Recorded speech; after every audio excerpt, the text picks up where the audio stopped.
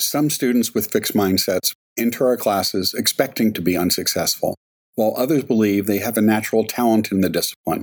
In either case, these students often get discouraged when they experience challenging tasks. In this episode, we examine how 2 faculty members have revised their classes and used metacognitive exercises to help students develop a growth mindset and to recognize the benefit of learning from mistakes.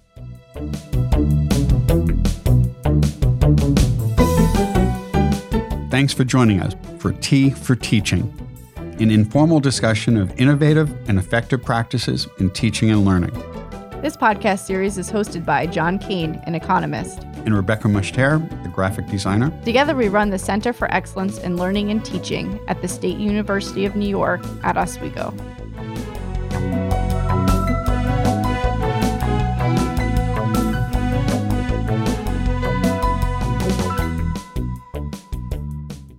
Our guests today are Sarah Hanisch and John Myers. Sarah and John are both assistant professors in the Department of Mathematics at SUNY Oswego. Welcome, John, and welcome back, Sarah. Thank you. Thank you. Our T's today are... None today. Yeah, imaginary tea. No tea for me. The imaginary teas, that's what my daughter likes to drink. Yeah, that kind. Good. I'm in good company then. I have English afternoon. And I have a ginger tea. We invited you here today to talk a little bit about how you've introduced a project on metacognition in some of your mathematics courses. Can you tell us a little bit about the project? Sure. This began, I believe, in spring of 2018 in a Calculus 1 course. The idea was that Calculus 1 is known across basically the entire country, every school in the country, as being a very difficult course. So you have a lot of students who are coming in, especially in the spring semester, who have had bad experiences with calculus in the past. And in particular, I've been told by some colleagues that there's going to be some students in there that need more support than I suppose you would imagine. The situation was that on the very first day of class, I had students coming in who have had bad experiences with it in the past. And then at the same time, I have the students that are typically high performing, and they have difficult times also with perfection, being obsessed with 4.0s and grades and that type of stuff. So the idea was that I wanted to simultaneously address failure with the students and perfection at the same time. And I was sort of led to think about this metacognition project, actually, funnily enough, on a flight back from San Diego. I was at what are called the joint meetings for mathematicians, and a lot of progressive, newer teaching techniques are talked about at this conference. And I'm flying back from the conference on the airplane. I'm getting really introspective. I'm thinking, I really need to do something to talk to my kids about failure and perfection. And then it occurred to me that there was this blog post that I had just read a couple weeks before by a mathematician by the name of Matt Bolkins at Grand Valley State University. And he had this idea for a metacognitive project that addressed all sorts of things like growth mindset, fixed mindset, productive failure, and all these different things. And I decided about a week before classes started that this is what I was going to do. That's when all the best ideas happen. I know, right before class and on an airplane. I get really introspective when I'm on airplanes. I'm staring out the window, thinking of all the big things in life and stuff. And essentially, John came to me and said, I'm thinking about doing this project. And I said, well, that sounds cool. And let's see if we can measure if it has any positive effect or not. So I sort of came in on a research side of it of let's see if this is effective for changing attitudes towards mathematics. And since then, I've stolen the project to use in my own classes, but it really started as I came in sort of more on the research side of things. I think stolen might have been a strong word, but... Adopted. I didn't ask. I just took it. For the research project, did you do pre and post tests on attitudes? We did a pre and post test. We used an assessment called MAPS, which is the Mathematics Attitudes and Perception Survey.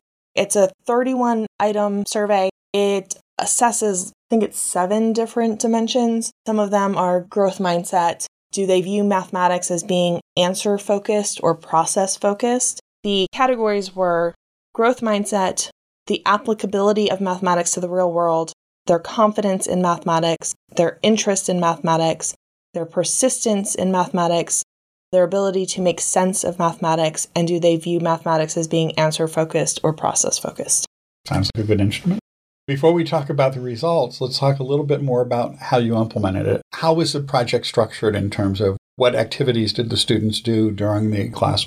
So the idea was that over the entire semester, they would have a selection of articles online to read. They would have a selection of YouTube videos to watch. And it was essentially experts that are addressing these various topics. So for example, there was a clip by Carol Dweck, one of the originators of the theory of growth and fixed mindsets. And they were to watch these clips and read these articles across the semester. And then I think it was probably with 2 weeks or 3 weeks left in the semester, they'd have to write a reflective essay. It was an attempt to sort of shift the culture in the classroom towards viewing mistakes and failure as productive and as opportunities for learning. Because I think in wider culture, everybody believes that math is just about the right answer. And that if you can't get the right answer, then there's no worth in whatever effort it was that you put in to get to that point. And I wanted to provide sort of counterpoint to that, so a counter narrative. Being honest about how many times per day mathematicians actually do fail, that type of thing. So yeah, the main component was this essay that was reflecting on the stuff that they read and watched over the semester, and then there was sort of like daily conversations. Were the conversations online or were they in-class conversations? In class, in office hours, just kind of whenever they popped up. I remember a couple conversations that happened after I gave back exams, for example, or rather right before I gave back exams. So for example, I would say, I'm about to hand back exams and I want you, when you see the score, when you flip the paper over and see your score, I want you to immediately think, how are you going to frame this result in your mind? Are you going to look at that score and be happy with it and chalk it up to just your natural talent? Or are you going to say, oh, this is a result of hard work? And then if you're not happy with your score, are you going to put it away and never look at it again? Or are you going to engage with your mistakes and make them productive mistakes? It was sort of intervention through conversation that happened on an almost daily basis. Did you notice a difference in the kinds of conversations you were having in class because they were doing these readings and watching these videos? Maybe conversations you hadn't experienced before in the classroom? Yes. In particular, I had students coming to office hours and they were relentless with trying to understand the material because they knew that they were going to have another shot to get it right. And I had never experienced that before. In fact, in one of my students' essays, I had a student tell me that when she's not done well on exams in the past, she would just take the exam and stuff it into her book bag and never look at it again. And she told me that just because of how I was structuring the course, that she doesn't do that anymore. She actually pulls it out and engages with the mistakes and the comments that I put on the exam and comes and talks to me about the exam and everything. So I did see change in the students. Was some of it based on the reflections, or was it also partly based on a restructuring of the course to give students more opportunities to redo things or to try things again? I believe the latter had something to do with it, because the idea was that I could say these things out loud to them, but I wanted to actually build components into the course in addition to the essay that sort of reflect the themes that I'm trying to communicate to them. Telling them that they can learn from mistakes, if you don't give them the opportunity to learn from mistakes, might not be as productive. I think both components are really valuable. I just want to make sure we were clear on that too. I think that you risk sounding like a cliched motivational poster if you don't actually put some meat on the bones with it. Can you talk about some ways that you actually built that into the course? I did test corrections. I don't remember exactly. I think it was get back half the credit they missed or something like this. But the idea was that they had to engage with the mistakes on their exams and correct them, and it had to be perfect. So they had a week to turn in their test corrections, and then I would regrade them. This was very time-consuming, as you might imagine, but the students, I believe, really responded to it. It really sort of hooked in with the theme that I was trying to send. And since then, we've both moved to more mastery-based grading. John before I did, but a system where students keep trying things until they get it right. And that really helps sort of drive that learn from your mistakes message home. Are you able to do some of that in an automated way, or is this all involving more grading on your part? The way I'm doing it, unfortunately, it's more grading on my part. Although I will say this semester I'm sort of doing these mastery-based quizzes, but I'm not collecting homework. So it's kind of a toss-up in terms of how much, it's not really extra grading. I'm just grading more things in another category. Right. I would not do test corrections again.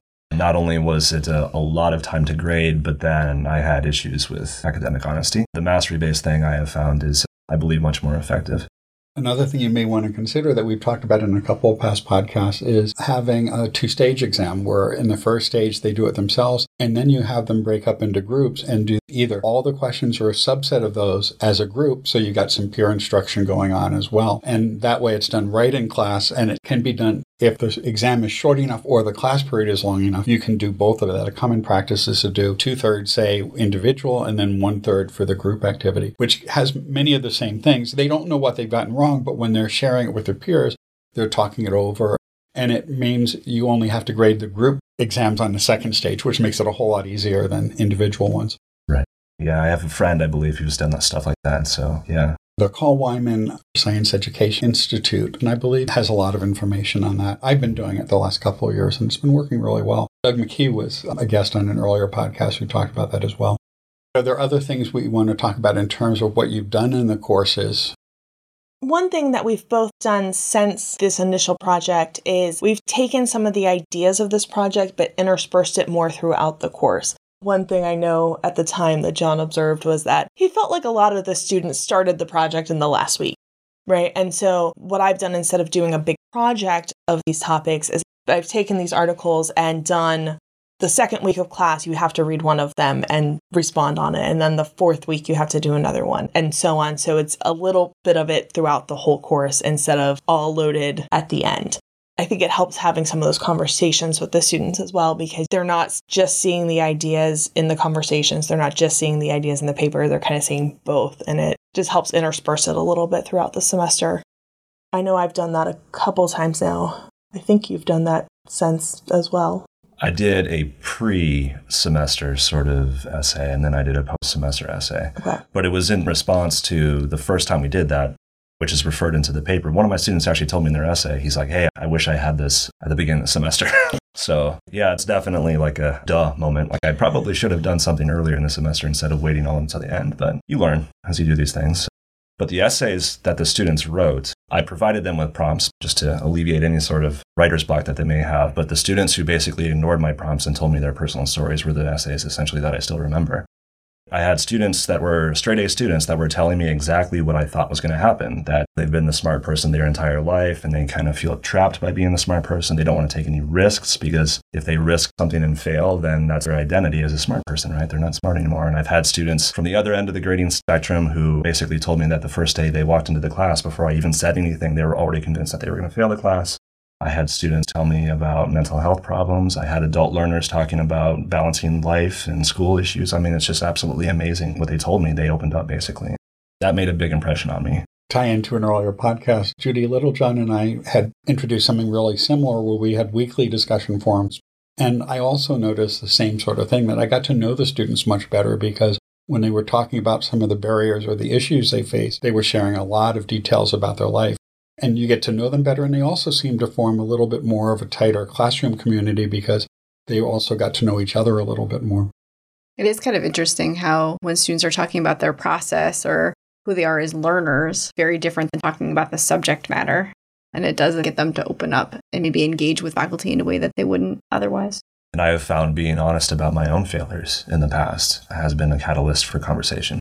Right? Because they view us as professors, they view us as the authority figures, the experts, and that we never fail. And basically telling them how many times I fail on a daily basis in my own mathematical research. It goes a long way, I think, finding common ground with them and acknowledging how difficult the subject material is. I mean, there's a reason that calculus has a high failure rate because it's a hard course, among other reasons. Yeah, it's just having a humility with the students and kind of stepping down off of the pedestal in front of them. I think that it helps. So do you want to share some of the results that you got from your study?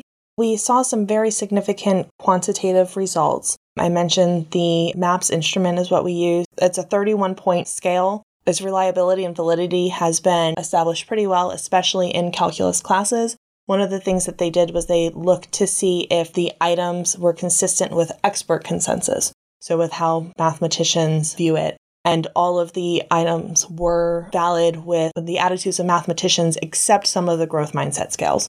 Research shows that that's an important scale as well. And on this 31-point scale, we saw an almost 4-point improvement from pre-test to post-test of the students becoming more aligned with the expert opinions, which is a really significant amount. I mean, almost 10% improvement, which is even more remarkable because when this assessment was first validated, they found that there is usually a negative result from taking a Calculus 1 class. So the attitudes get worse pre-post in a calculus class, and ours had statistically significant improvement. In addition, we saw statistically significant improvement among all of the subscales. Now, some of them were better than others. Some were just barely below 0.05 in terms of significance, and others were much more significant. I mean, we really saw that over the course of the semester, they really did change their attitudes. We also had some evidence, as John has already talked about, from their essays, where they said how they started to view mistakes as productive, and they started to feel like there was value in making mistakes and learning from them. You mentioned alignment with an expert scale. Could you explain that for our listeners? Essentially, what the original authors, and it was Code et al. That did this paper and developed this instrument, They gave this survey to students and they gave it to mathematicians and looked for alignment. Particularly, they were looking for whether or not the mathematicians agreed on the items. And the idea was our goal is to get math students to have attitudes more like mathematicians, because that's our goal, right, is to develop future mathematicians. And so we would like those attitudes to get closer to how mathematicians view mathematics. They had high agreement among the mathematicians on every item, like I said, except one or two of the growth mindset questions. So in other words, this survey reflects how mathematicians view mathematics. And that was how they determined the right answers on the survey, whether a particular item is something you should agree with or something you should disagree with. They went with the expert consensus. So now I may be misconstruing this, but are you suggesting that perhaps a lot of mathematicians had adopted a fixed mindset, so there was a bit more variance there on that? I will say that was what the results of their validation showed. Okay. And leave it at that. It does remind me of that study a few months ago that found that when instructors had a growth mindset, the achievement gap narrowed and the drop-fail withdrawal rate was much lower in courses than for those instructors who had a fixed mindset. I think that may be even more of an issue in STEM fields than it is in humanities and social sciences. But I think it's not uncommon everywhere. I think it's a common problem everywhere. I'll say it. Mathematicians suffer from fixed mindsets. I'll just say it, right? Many academics do. Yes, Yeah. yes, of course. Yeah. I mean, the people who choose to become academics are often the people that were successful in school and they decide to continue with it. I mean, it is less likely that people who felt unsuccessful decide to keep going and to go into academia. The selectivity bias there, and that reinforces a belief in a fixed mindset, perhaps. Precisely. What kind of response have you seen from students it sounds to me like this one study led to good results and then that changed many classes that you've taught or the way that you're teaching. How have students responded? Generally positively. I think doing the projects at the end of the semester wasn't the best idea because they just feel so overwhelmed at the end of the semester with exams and projects and everything coming due. So I did get some response of, why do I have to do this now? But generally, I think they appreciated learning about learning. I think that given the opportunity to talk about their past experiences, I think they appreciated that. For the most part, I'll agree with Sarah. I think that the message landed with an awful lot of students like I wanted it to. Some of my favorite essays were students who told me that they thought I was crazy on the first day. I mean, you go into a math class to learn math. You don't go into a math class to study metacognition or whatever it may be. I had one student the first time around who basically told me it was all a load of crap, like why this is not working at all. And I had a student the last time that I did this, she was very skeptical towards the end even, basically likening it to just some cheesy self-help stuff. I think that most students responded positively. Have you seen their response impact other faculty in your area, for example? If they really liked having those techniques and things introduced in your class, have they asked other math faculty to do that in future classes? Or are you finding it's not many math students were actually in that particular class? We haven't done any tracking, so I don't know where his students have gone. I mean, I'm sure some of them went on to Cal 2. I'm sure some of them did not. I mean, I guess most of them would have had just the following semester, right? Did she say anything? No, she didn't say anything. I'm teaching Calc 3 right now, and I have some of my former Calc 1 students that were in this. And they're doing well. Small sample size, but yeah, they're doing well. That could be an interesting follow-up, though, to see how successful they were in the subsequent classes. Yeah. Sometimes we've heard anecdotes of departments and things when there's been change that if students really respond well to whatever the techniques are, that they will demand it of other faculty members. And John's talked about this before in economics. Yeah, when you can show results that there's been some gain, and especially if it comes from students at the same time, it often puts pressure on other people in the department, because if you're able to show people that your technique has been successful and students are coming in and saying, gee, I wish you would consider doing this. I did this in my intro classes and it was really helpful. That sometimes helps make change much easier. Yeah, so one of the things that we did look at was we compared the final exam scores of John's sections to the other sections of calculus that semester. Now, there was some other issues that clouded that data a little bit. His scores were a little bit lower than the other instructors. But what was really surprising, essentially, if you look at, I don't remember if it was just the final exams or the semester grades, the DF rates were the same among the sections. but the withdrawal rates were significantly different in that almost no one withdrew from John's sections. I think there were 2, if I remember the data correctly, whereas there was like 5 or 6 on average from the other sections. And so the DFW rates were different, but the DF rates weren't. So I just thought that was an unusual circumstance. So it seems like the students were sticking with his class. And if there's a larger proportion of students staying with the class, then perhaps a slightly lower average grade is not necessarily a bad sign. Exactly. Because student success is partly measured for persistence to completing the course. Exactly. I think because there were more students who stuck it through to the final exam, then his final exam scores ended up being a little bit lower. But again, if you looked at like overall course grades, they ended up being pretty consistent other than the W rates. I wanted to make sure that there weren't significant differences in the rates. And I think it was just shy of being statistically significant. Like, as you had one more student that was low, it would have been significant. But just to make sure that, especially like adding the test corrections in, wasn't substantially making the class too easy, right? Because that's often a critique that, you know, well, you make these changes, but is that just making the class too easy? And people who aren't really prepared, are they passing? And so I just did this analysis of like I said, it was really just a t-test analysis, but just to see that whether or not it was significantly lower, and it wasn't significant, it was lower, right? Just not significantly. And then, like I said, I looked at retention rates just more as an explanation for why the average was lower. In a lot of studies of interventions, the dependent variable is the drop-fail withdrawal rates, because that's a measure of success in completing the course. That by itself could be an interesting focus of a study.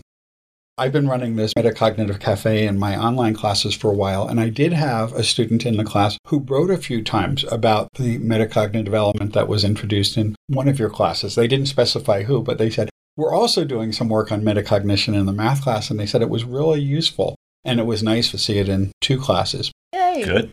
Yay! So there's at least one positive data point there, or one additional data point there. So are you going to continue this in the future? And if so, what might you do differently? Well, I think we've mentioned already that we've worked on including some of the ideas at the beginning of the semester and throughout the semester rather than one project at the end, for the reason that it really benefits the most at the beginning of the semester when things are getting started. I think we've also both changed different things about our grading systems to incorporate more opportunities for growth. The last time I did this, I introduced some articles that were a little bit more rigorous with the data and the science, because I sort of wanted to counter that kind of criticism that, oh, this is just a bunch of TED Talks, that kind of thing. So I really wanted the students to see some of the science behind it, the science of learning.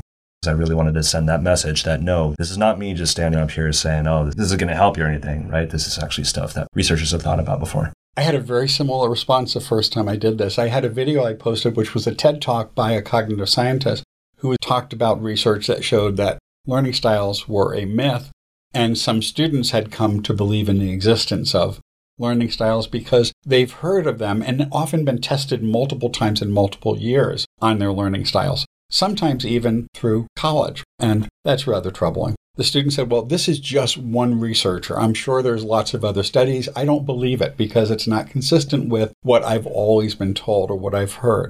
So I decided to modify it then, and I added to that discussion 5 or 6 research studies. In case you don't believe this TED Talk by someone who's done a lot of research on this, here's a number of studies, including some meta-analyses of several hundred studies of this issue, and that has cut much of that discussion. They're less likely to argue against it when it's not just a talking head or not just a video, when they can actually see a study, even if they don't understand all the aspects of it. Yeah, so I think that's one thing. We've tweaked what articles and what videos are we showing. I know this semester I gave my students an article that had just come out this September that students perceive active learning as being less efficient even when they're learning more. In some physics classes at Harvard, they gave 2 weeks at each thing, 2 weeks of active and 2 weeks of lecture, and then they had them switch. And the students learned more with the active learning, but felt they learned less. And my students have been feeling frustrated because they feel like they're not learning enough and that I'm not telling them what to do. You're not teaching them. I'm not teaching them. And we spend the class period letting them vent. So all their feelings were out in the open. But then I sort of countered with this article saying, look, I promise you really are learning things. You just don't feel like you are, but you really, really are. And you're actually learning it better than if I were using a different style. So that's one way that we're tweaking the articles, because sometimes new research comes out that's pertinent. We referred to that Harvard study in a few past podcasts. We touched on it in a podcast that was released on October 9th. I haven't shared it with my class yet, but I've been tempted to. What was the discussion like talking about that particular article, given that they were frustrated? I mostly was just trying to acknowledge that I understand their frustrations and that, yes, the way I'm teaching this class can be frustrating. I agree. Sometimes I get frustrated with it.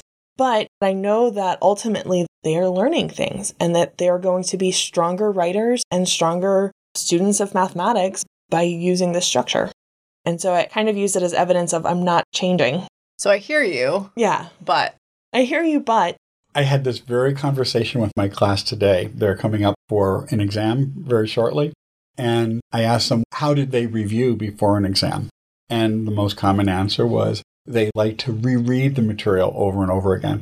And I mentioned some of the research on that. And I said, the best way to review is to work on problems with this. And I gave them several ways in which they could do that are built into the course structure.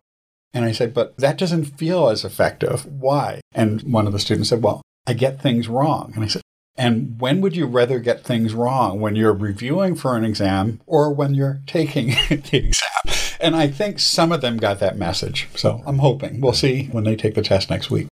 Right. It seems like anytime you do anything that's just not a standard straight lecture, there's a certain amount of buy-in that you need to get from the students. And sometimes that can be very difficult. There's almost a salesmanship that you have to do throughout the semester to make sure that everybody's on the same page and to kind of fight those feelings where the students give you a lot of pushback. Yeah. That's the great fear, is that when you innovate or you experiment, that's going to go horribly wrong. And sometimes it does, but, we still keep going. Because students are creatures of habit. They've learned certain things and they want to keep doing things the same way, and anything new can seem troubling, especially if they're getting feedback along the way that says they need to work more on things. That's not as pleasant as rereading things and having everything look familiar. Right. Passively sitting in a lecture, things all seem like it makes perfect sense to you because an expert is describing it who knows what they're talking about, right? Always feels easier than trying to apply it yourself. And I think that students, even though the lecture might feel better and learning is hard, over time, at the end when they've seen how much they've accomplished, and you do have them reflect, many of them appreciate or come around. Sometimes it's not in that same semester. Sometimes it's emails months or years later. Yes. Right. If only we could do course evals, a whole year later, right? Or 5 years later. That may not work too well in the tenure process. But. Always wrap up by asking what's next. Well, the first thing is we're hoping our article gets published. It's been submitted. We're waiting for reviewers. I'm going on maternity leave next semester. That's really what's next. Sounds like a new adventure. It is a brand new adventure. Wow, I don't think that far ahead, I guess. Yeah, I guess I'm that unoriginal, huh? But I'm just moving to a new building. Moving to a new, yeah, and right. Getting a new department chair. Getting a new office, getting a new department chair. Yeah, that's right. A new desk to go with the chair. Yeah, funny fun. If only. Well, thanks so much for joining us. This has been really interesting.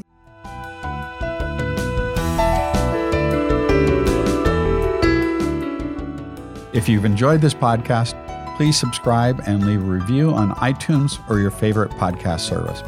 To continue the conversation, join us on our T for Teaching Facebook page. You can find show notes, transcripts, and other materials on tforteaching.com. Music by Michael Gary Brewer. Editing assistance provided by Brittany Jones and Kiara Montero.